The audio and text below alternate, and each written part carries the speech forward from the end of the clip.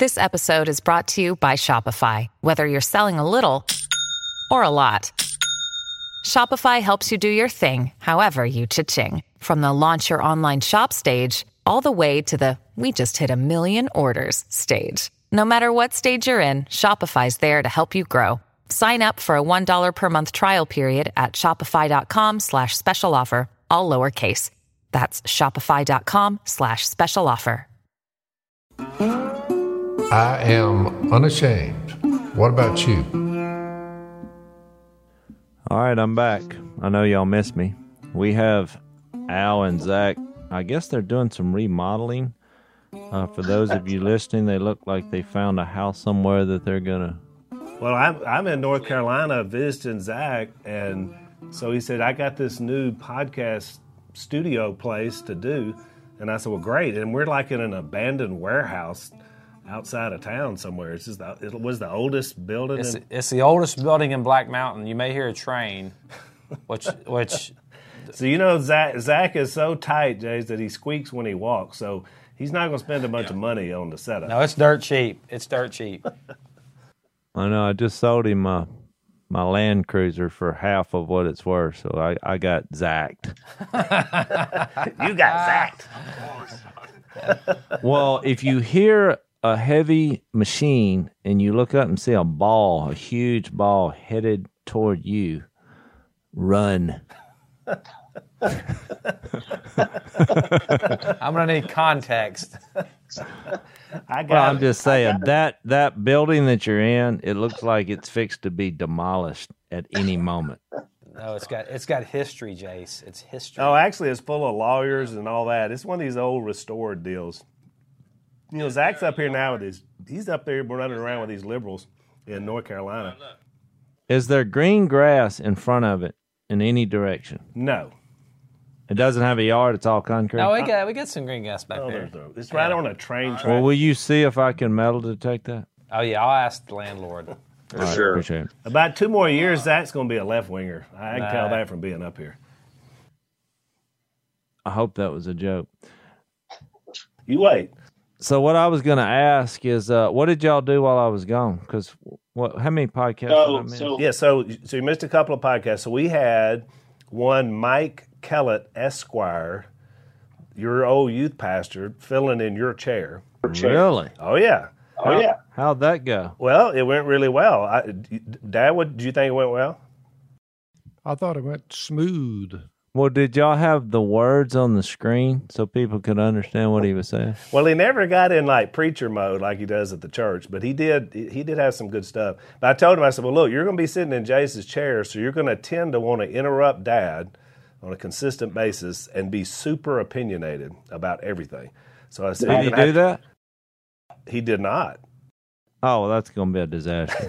So y'all need to apologize for that. And then the second one, Jase, we had that you were gone. We had Mom and Lisa. Lisa made her first entrance into the lair, and we had a really good discussion. It was super intimate. Like, we talked about the comparisons of like Mom and Dad's marriage and mine and Lisa's, kind of all the trouble we had. And now, when you say super intimate, did y'all get into like bedroom talk? Or? Well, it wasn't quite that intimate, but it was. I don't know. It just had a feel for our podcast that's never been there. So it's be really interesting. Now it makes me want to bring Missy in sometime. So I was thinking maybe me and you can bring in Missy and Lisa sometime into the lair. For those who are just watching. If you're listening, you're not going to get this, but you can get a zoom on this shot. My response to that is deer in the headlight. Now, if you're just listening, you can let your imagination go. It was a treatise on the sins of the human race. We being humans, we talked freely about the mistakes of the past that Jesus, fortunate for us, canceled the written code on our behalf and put us under grace instead of law. That pretty well was, wouldn't you say, Al? Yeah, and it was really good. I mean, I never know what to expect. Are we going to go down memory lane? Are we going to tell Jay stories? Whatever. But it really just wound up quickly getting to what Dad just said. And it was, I thought, really good just about how human beings are going to mess up, and you've got to have grace and you got to have forgiveness to be able to move past stuff. So, and we just kind of... There is a constant that I have observed from reading the scriptures, and the constant is, Jase, when a human being knows that he has been forgiven or she has been forgiven, the sins are blotted out. Blessed is the person whose sin the Lord will never count against them. At Romans 4, now you read that, you say, The constant is people who know they're under grace and have been forgiven, Al, tend to speak more freely about their past sins. Like the Apostle Paul, he said, I was a blasphemer, a persecutor, and, I lost my way, and I was a murderer. So he went through the list, and you say, well, why would he bring that up? Because he knew he had been forgiven. People who don't realize or appreciate the fact that they've been forgiven, they don't talk freely about their sins. They're not sure whether they're on the safe side or not. I agree 100%. Would you say that's a constant? I think so. You know what we're going to talk about today? Joseph of, how do you say that? Arimathea. And Nicodemus, I think, were in this camp where they were secret disciples. Yep. Which is frowned upon. They were fearful of their colleagues. Yeah. But one of the things that you just brought up, I think they had in common is that, and I think it was because of the cross, one of the things that happens when you embrace the cross or experience the cross, which they did literally physically, watching it, is that your secrets become known. They're brought out into the light. Once you kind of attach the fact that this happened in a public way for my sins, then your secret sins become known because you're like, yep, I'm a sinner. That's why when some people would ask, why do these people seem to be so upfront and just they freely speak of their past transgressions? Why would they be so easily discussed among them? Mm-hmm. It's because we know we've been forgiven of them. Yeah. That way you can say, because of the cross, I can now freely talk about what would have killed me eternally if I'd have just stayed on that course. God forgave me. The cross becomes the point at which it happened. The blood flowed from the Lord God in flesh, and you're like, that was a hard concept for my kids to get. Whenever you go through battles with your kids, and because we all were teenagers, well, once we came to a in Jesus resolution, to their shock, they were like, because, I speak, and they're like, well, I didn't know you were going to talk about my problems in front of hundreds of people. I'm like, oh, no, that's what happens. That's what we do. Yep. And it's way easier to talk about your sins than mine. That's a joke.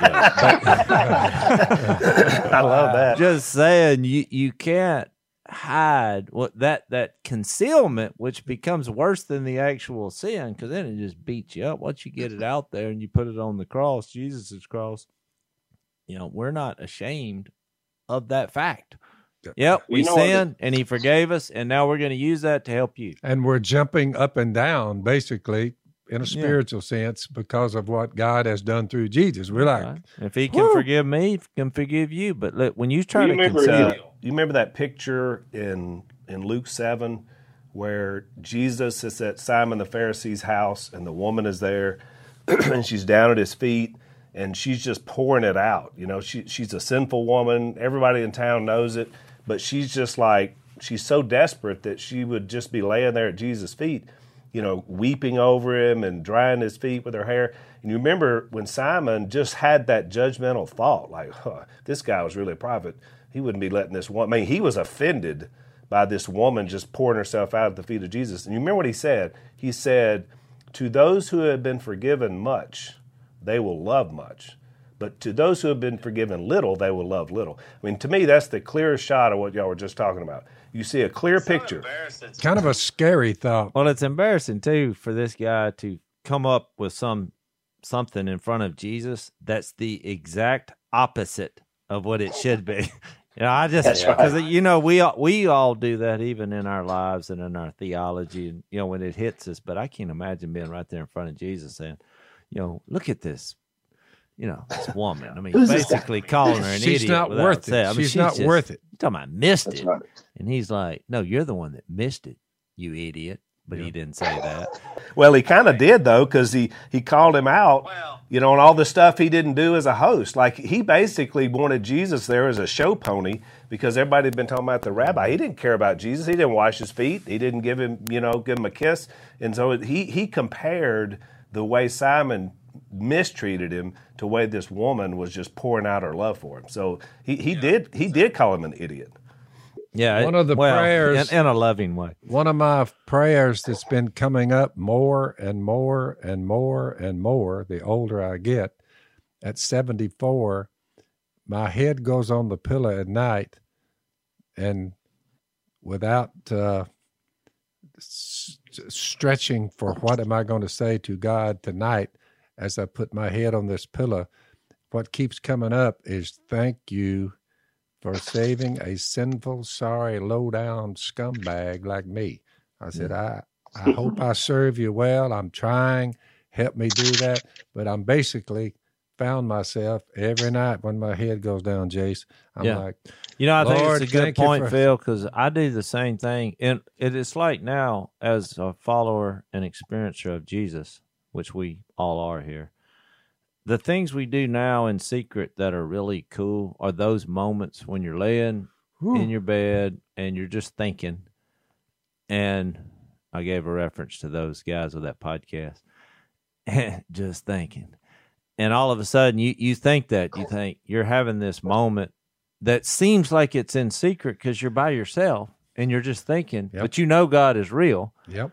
And you're like, man, thank you for forgiving me. Yep. I'm amazed.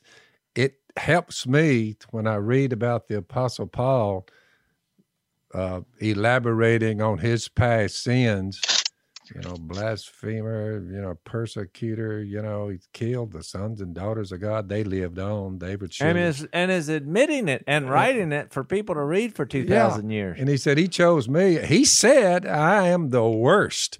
Well, my head when it's on the pillow, I said, I don't know. I think I was worse. I'm looking at it. Yeah. I said, who can be the worst out of all this? Then you say, I'm glad you looked down upon me and others and were so full of grace that you said, no, my blood is sufficient. But you want to be admitting your mistakes in public and secretly thanking Jesus than denying your mistake or acting like something you're not in public, right. And then secretly saying, how am I going to get out of this? What can I do to cover this up? Yeah, that to me, that's the contrast. Yeah. Well, and look, we don't typically think about, like Dad's talking about, we tend to think about the worst as being all the sins that have impacted us. We talk about drunkenness and drugs and not being the person you should be. But, Paul was not like that at all. I mean, he was a straight arrow legal eagle. And when you read his, all of the things he says about himself, Hebrew, a Hebrew, Pharisee, of Pharisees, I mean, strict legalism about the law. But he said he was the worst. So here was a guy other people would look at, just like the disciples. Trained by Gabriel, whatever his name. What was his name? Gamaliel. He was trained by him, and he was a super duper, he was law keeper. The upper crust. Yep. I think we all have some justification in there. I mean, even in our world today, it's whether it's science or, because I thought about, while y'all were doing the podcast, I went to Kansas and duck hunted. It was kind of I do that every year. Hey, Jase.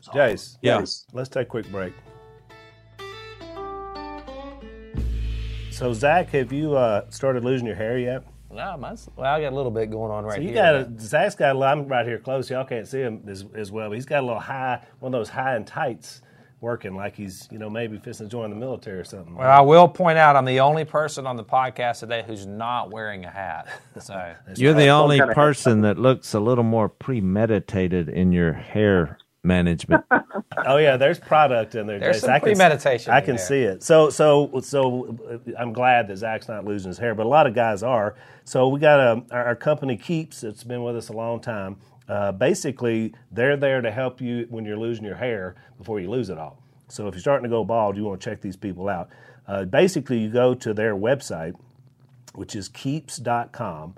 There you can take a survey. They'll have all their information for you. Yeah, Phil's taking his hat off. Look at there. Boy, Dad, you should have started some Keeps a few years ago. Might could be a Keeps model, Phil. Yeah.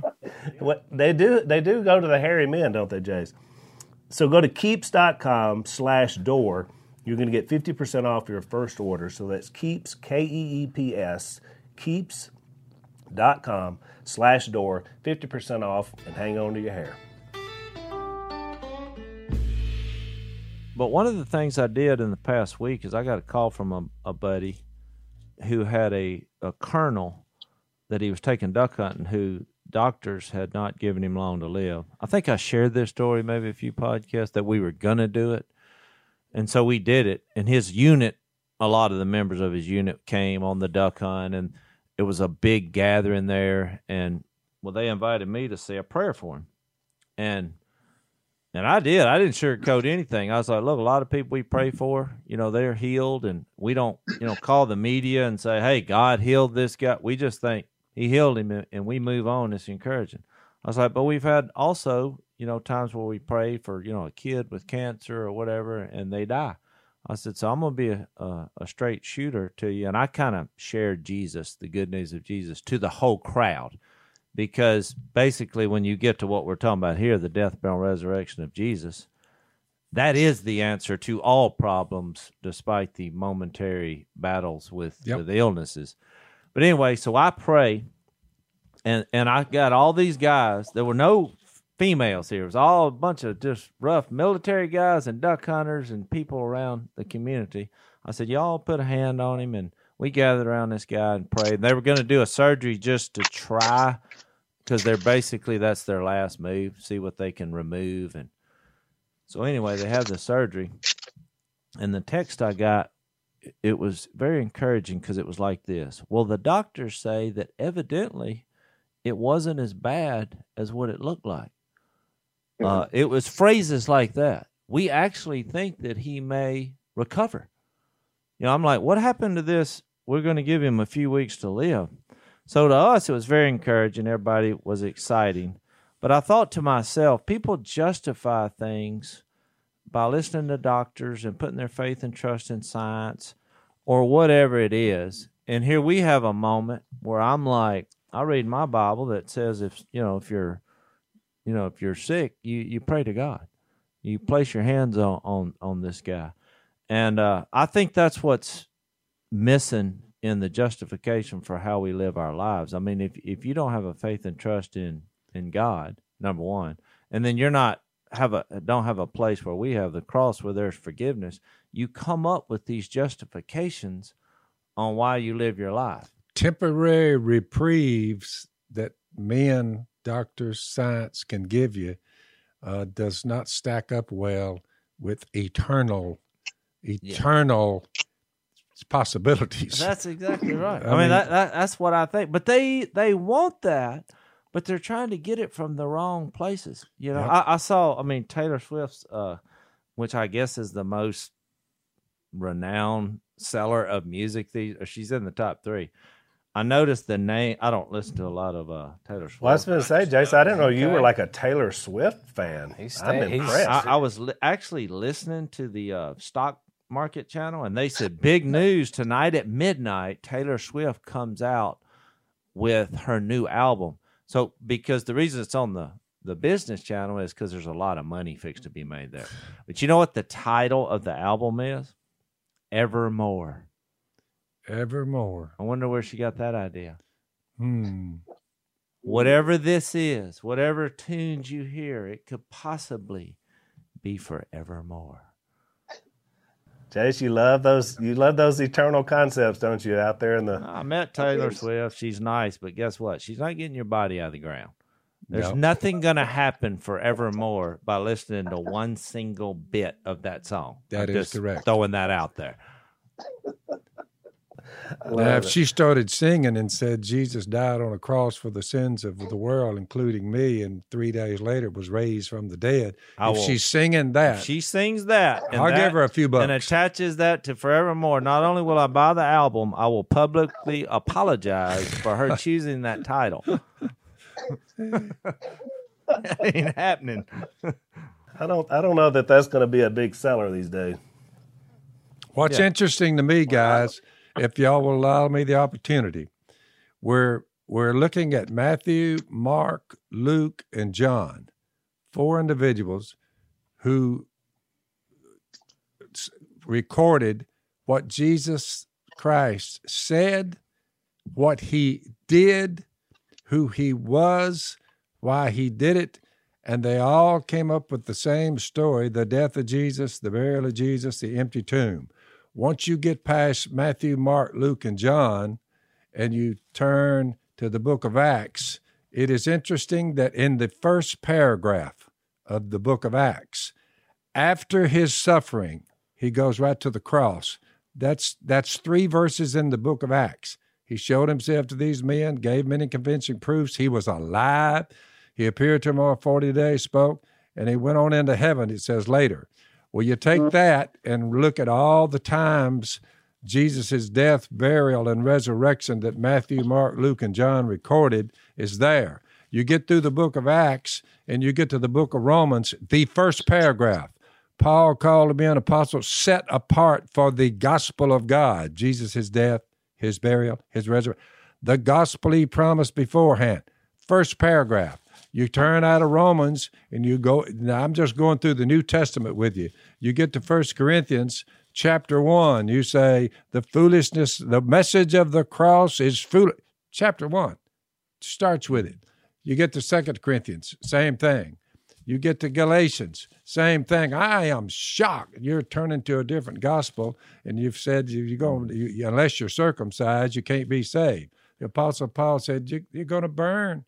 Stick with Jesus, his death, his burial, his resurrection. I agree. All those people. Every one of these epistles, Jase, every one of them. You start through them. I've heard you give that before, and it's amazing. What it makes you realize is that every group of people here, and they're not, we call them books, but it was actually a letter to a group of people that had 2 things in common. They were all sinners. Yep. And they were all in need of Jesus and a focus on what his death and burial and resurrection did to their lives. I get these books by the hundreds. Very one out of 100 will string together. God became flesh, died on a cross, was buried, and raised from the dead. It's not in their books, not once. It's because we're in a Look, I was driving down the road because I just drove 8 hours and then 8 hours back. I'm driving down the road and there's a flashing sign. And I'm like, it's flashing, so it got my attention. And it said, "The power of you." I thought, what's this about? The power of you. I almost have a wreck because I'm trying to figure out what comes next. And it said, "Wash your hands." Oh, wow. And I thought, what the heck? And you'll be clean. This is worth me almost having a wreck? Telling me that I have the power to wash my hands? I thought you were going to say wear a mask. Well, look, the next one, here we go again. Power of you. Wear a mask. So they self-help, self-determination, self. I get it. We're trying to, protect people from getting the coronavirus, but flashing signs on the interstate telling me I have the power to wash my hands is about the dumbest thing I could ever think of. The power of you. But it comes from we can fix everything. Yeah, I think that's why when you go back to the beginning, you talk about confidence.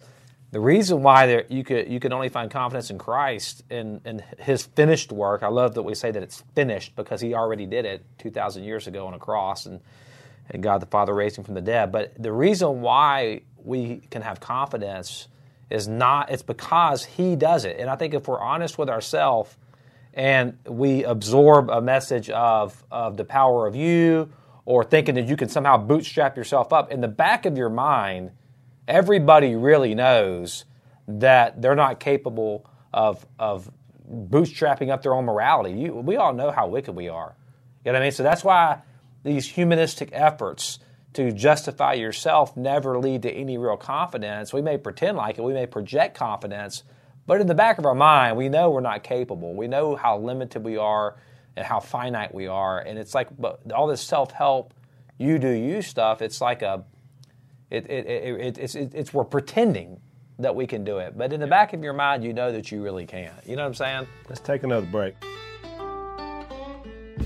I didn't know this, Phil. This is going to surprise you, but did you know that Netflix has multiple libraries across the world?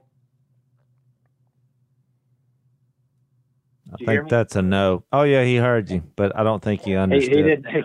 Yeah. You need went to down. talk. You need to talk in my vernacular, and Netflix is not part of it. That's what's known as a pregnant pause. Yeah. Al said, bring that up to Phil, see if he has a response. So nothing there. I actually didn't know this. I do have a Netflix account, but not. It doesn't matter. Not just Netflix, but Disney, Hulu, a lot of these streaming services have different libraries across the world that you can get access to through one of our partners, ExpressVPN. So now it's Christmas time. If you want to watch a Christmas movie, you can actually log on to like the German Netflix, and you can get movies that you can't get here in America. It's pretty simple. All you got to do is go to expressvpn.com and put in our code /Phil. So it's expressvpn.com/Phil. And you can get an extra 3 months of ExpressVPN for free. You can support the show. You can watch what you want. You can get your holiday fix at expressvpn.com/Phil. So what's amazing is that you say, well, it's written so much, Matthew, Mark, Luke, and John, first chapter, and then it's elaborated on Jesus' death, his burial, his resurrection. What is amazing is that the guys who were with him, listening to him say, we're going up to Jerusalem, the Pharisees and the teachers of the law, they're going to get together, they're going to beat me, they're going to flog me, they're going to crucify me. In 3 days, I'll be raised from the dead. Well, he told them that the entire time he was with them. When it gets to the empty tomb after he died, and Peter and John, who had been with him for 3 years, watching the miracles and seeing the whole thing unfold. In John 20, verse 9, the other disciple, verse 8, who had reached the tomb first, also went inside. He saw and believed. They still did not understand from Scripture that Jesus had to rise from the dead. I find that, Jase, in lieu of watching our current culture, if these guys didn't get it, watching everything they saw and heard for 3 years, if they still didn't get it, it lets you know it's not that it's veiled. It evidently, I didn't get it till I was 28. And a lot of people, they're sitting there at 50 saying, do what? It goes back to that justification. It is amazing. Al was talking about, because those two guys who were actually preparing the body at the burial, out of fear or losing their position, they were just secret disciples. But to me, they remind me of a lot of people. They came out once the war was over. It's over now. Yeah. And now you're coming out here. Yep. And I feel that's the same way in our minds. At least Peter and John, they ran over there when somebody said, look, he's alive. And they're like, what?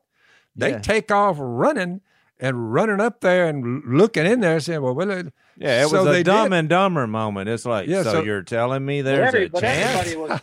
Everybody was afraid until the resurrection, though. I mean, everybody. Well, right. All these guys, That's true. Yeah, all of them. Because it was something unbelievable.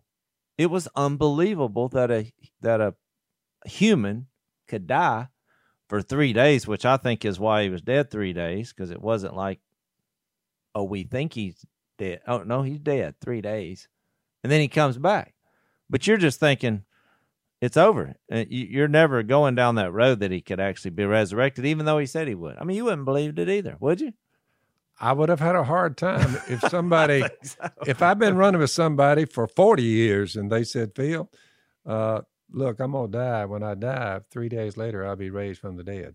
I would have said, this guy he's. But think about this, Phil. If somebody handed you an acorn, just an acorn, because we hunt wood ducks and they're full of acorns. We'll count the acorns or whatever, when we shoot one. Boy, this joker ate 20 acorns.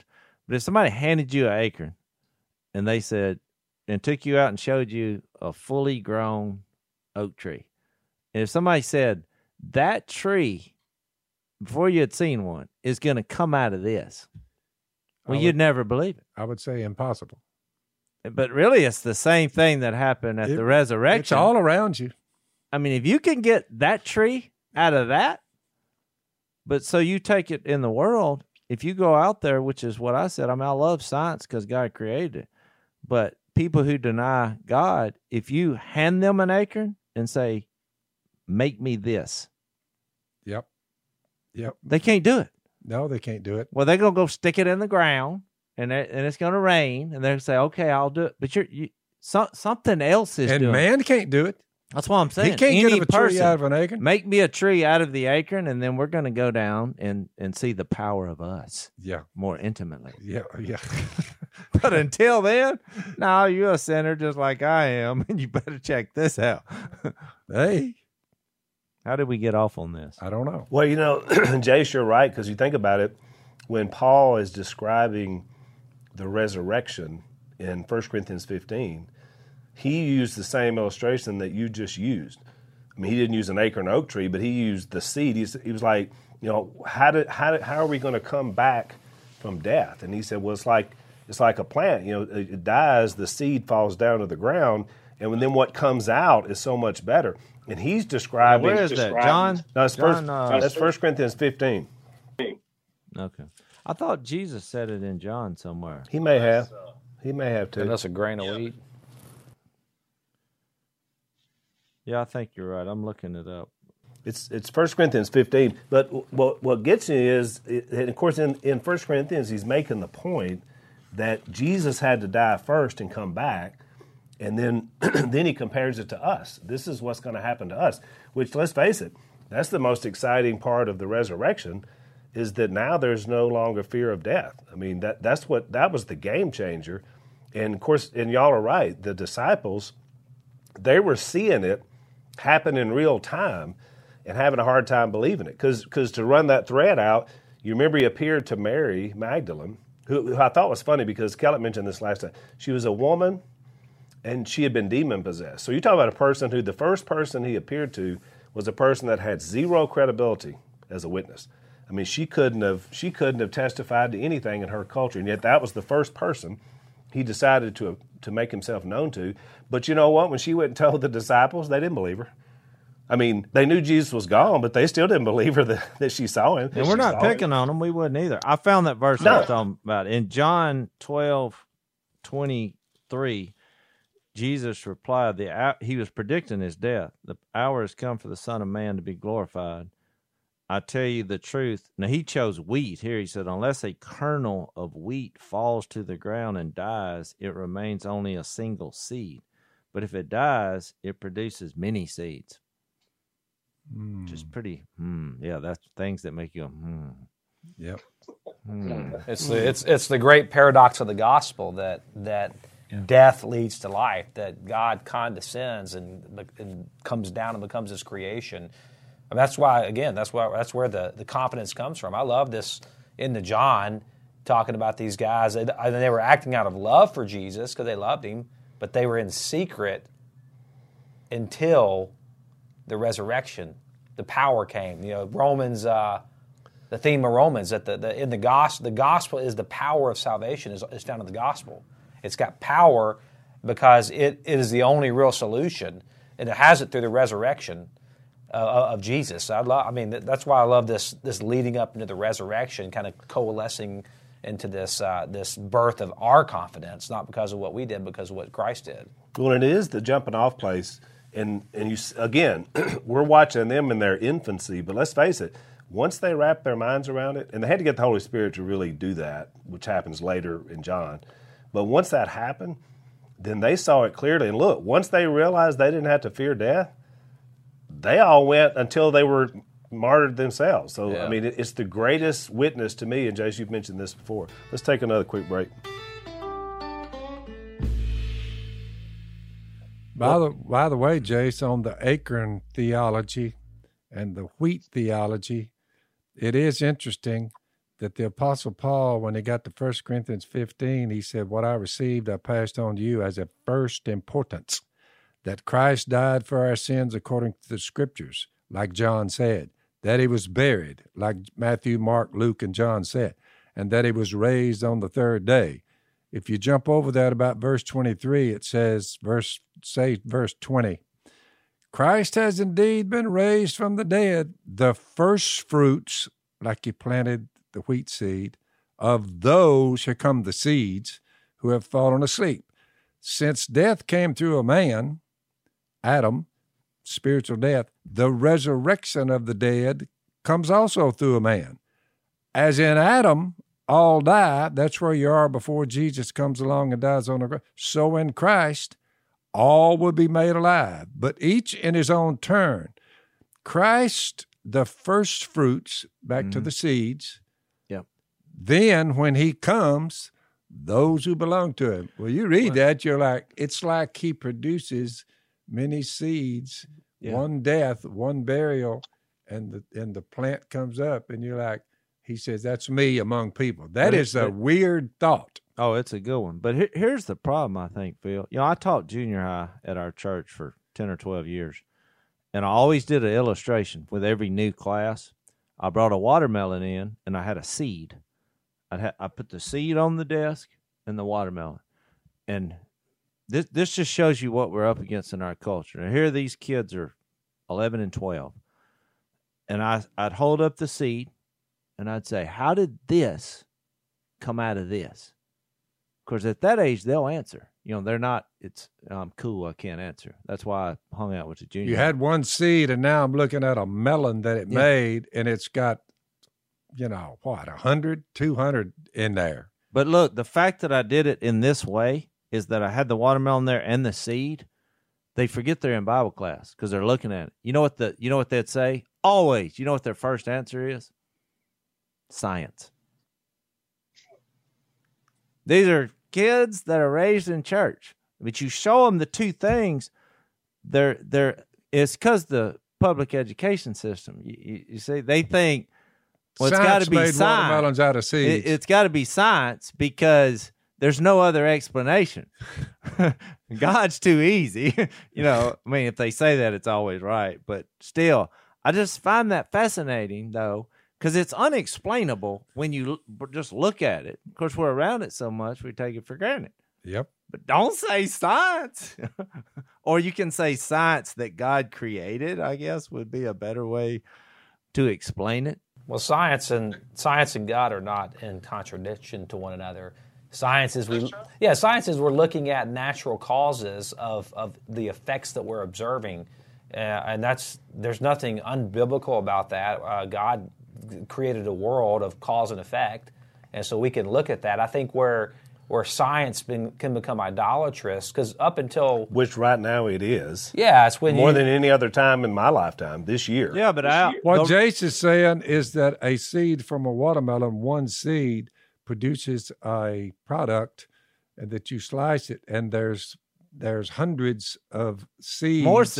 More seeds. Jase is saying colors. That's not natural. That's supernatural. It's supernatural. You lost me here and it's the same thing with the coronavirus and the vaccine. When the vaccine came out, what do they say? They say it's a great day for science. I've heard that 100 times. And I'm like, Now, wait a minute. When a pandemic happens, it's all God's fault. I can't believe God would do this. When we have a cure, it's a great victory for science. Yeah. Well, what about God giving us the ability or the means to do that? What if it came from an evil source and now God has given us an opportunity? Science was real mean, but now it's going to be real generous and going to be loving. I guess I'm mad at this approach because I'm noticing it more and more. Look, I was duck hunting in Kansas, and my buddy had his son there, and he's in college right now. And somebody said, "How's it going?" And he's like, "Well, I got to do this final." He said, "It's so crazy." He said, "I have my professor is 25 years old, and he took this class, and the title of it was something music." He said, "All we've done in there, the entire class, is talk about gender." He said, "In fact, when I first sat down, they asked everyone to introduce themselves by gender and pronouns." He said, "So I gave he, him, and you had to do your race." Yeah, it was race and gender. So whatever he said, he, him, Caucasian, Yeah. The professor informed him that was completely wrong. And he said, "So I've learned being in that class that there's over 70 genders." Of course, he was saying it 70 flippantly. genders. Yeah.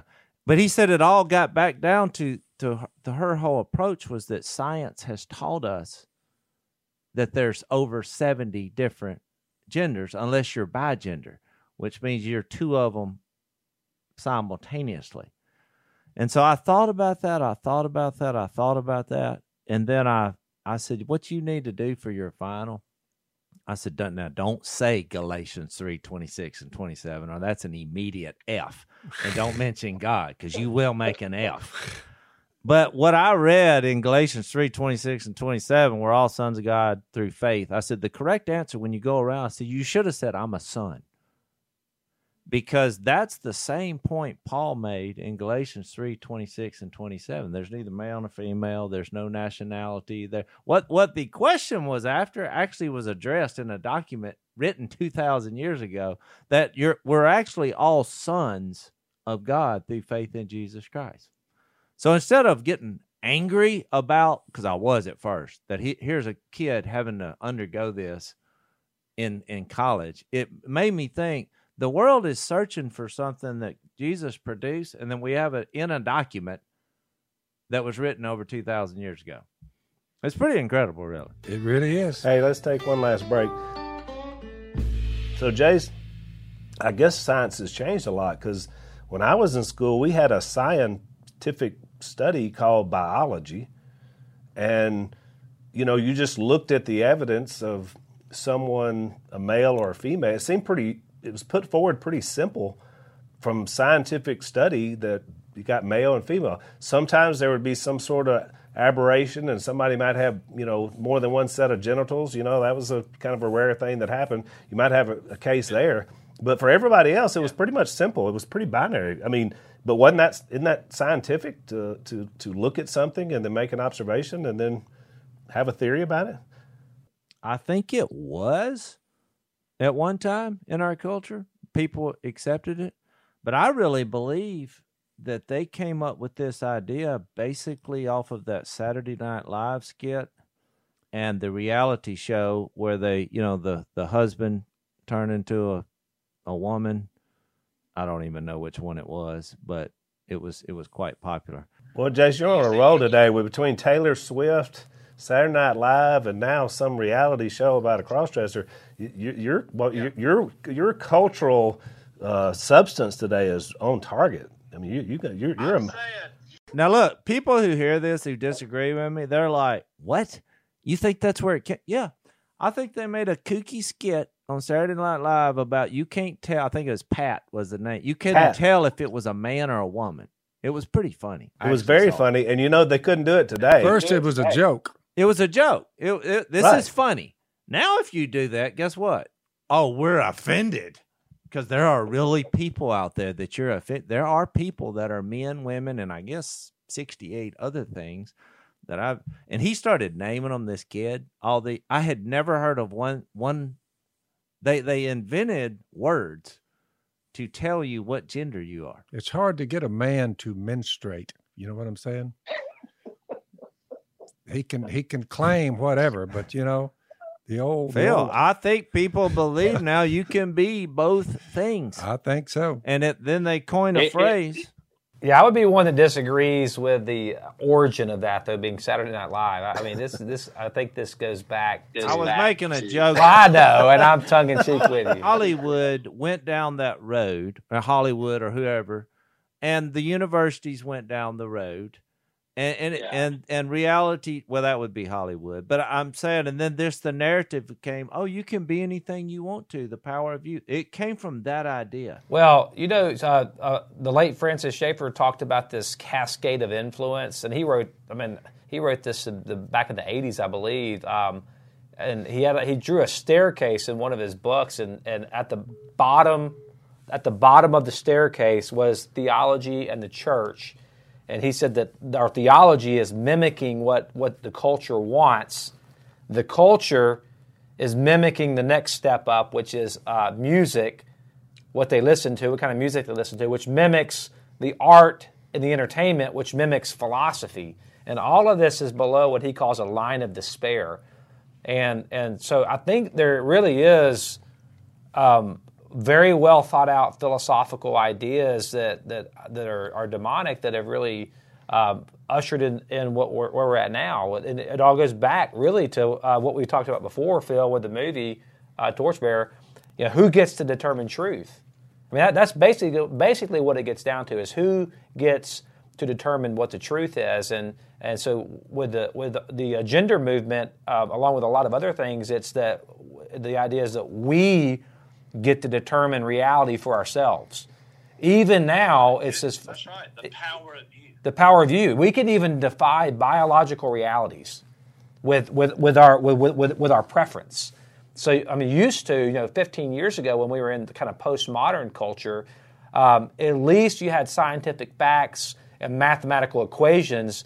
Those were objective truths, meaning they were true independent of our perception of them. But now we've evolved past that even the objective science and mathematical facts, even that's up for interpretation now. We're not even.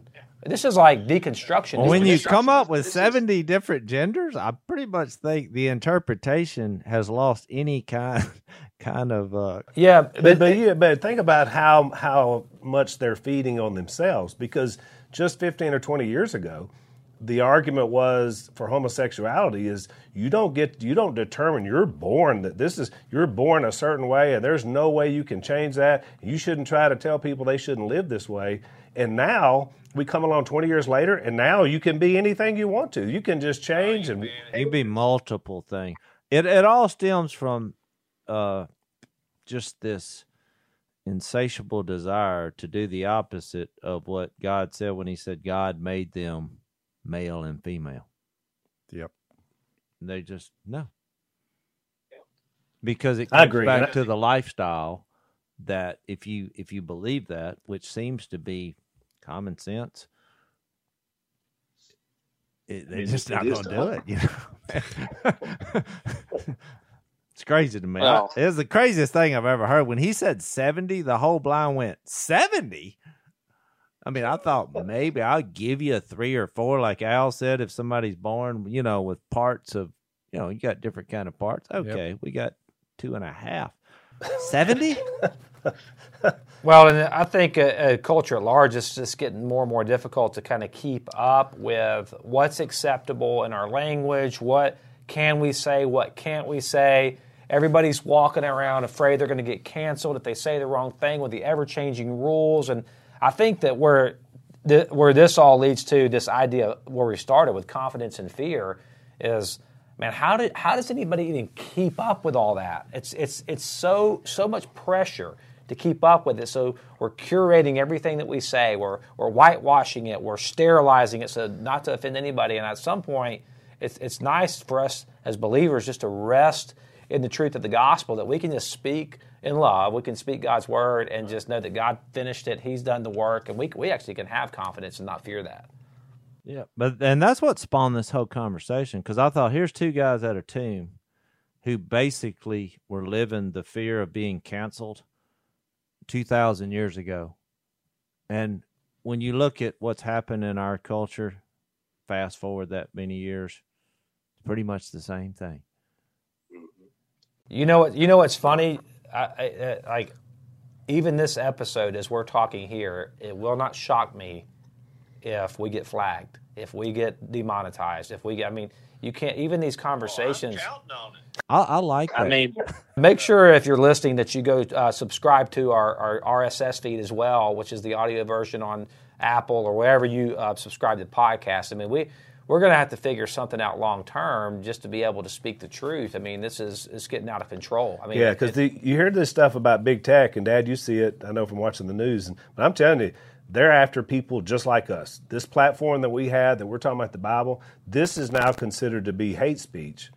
But all this other stuff running around that really is like, no, that's okay. You know, that's your First Amendment right.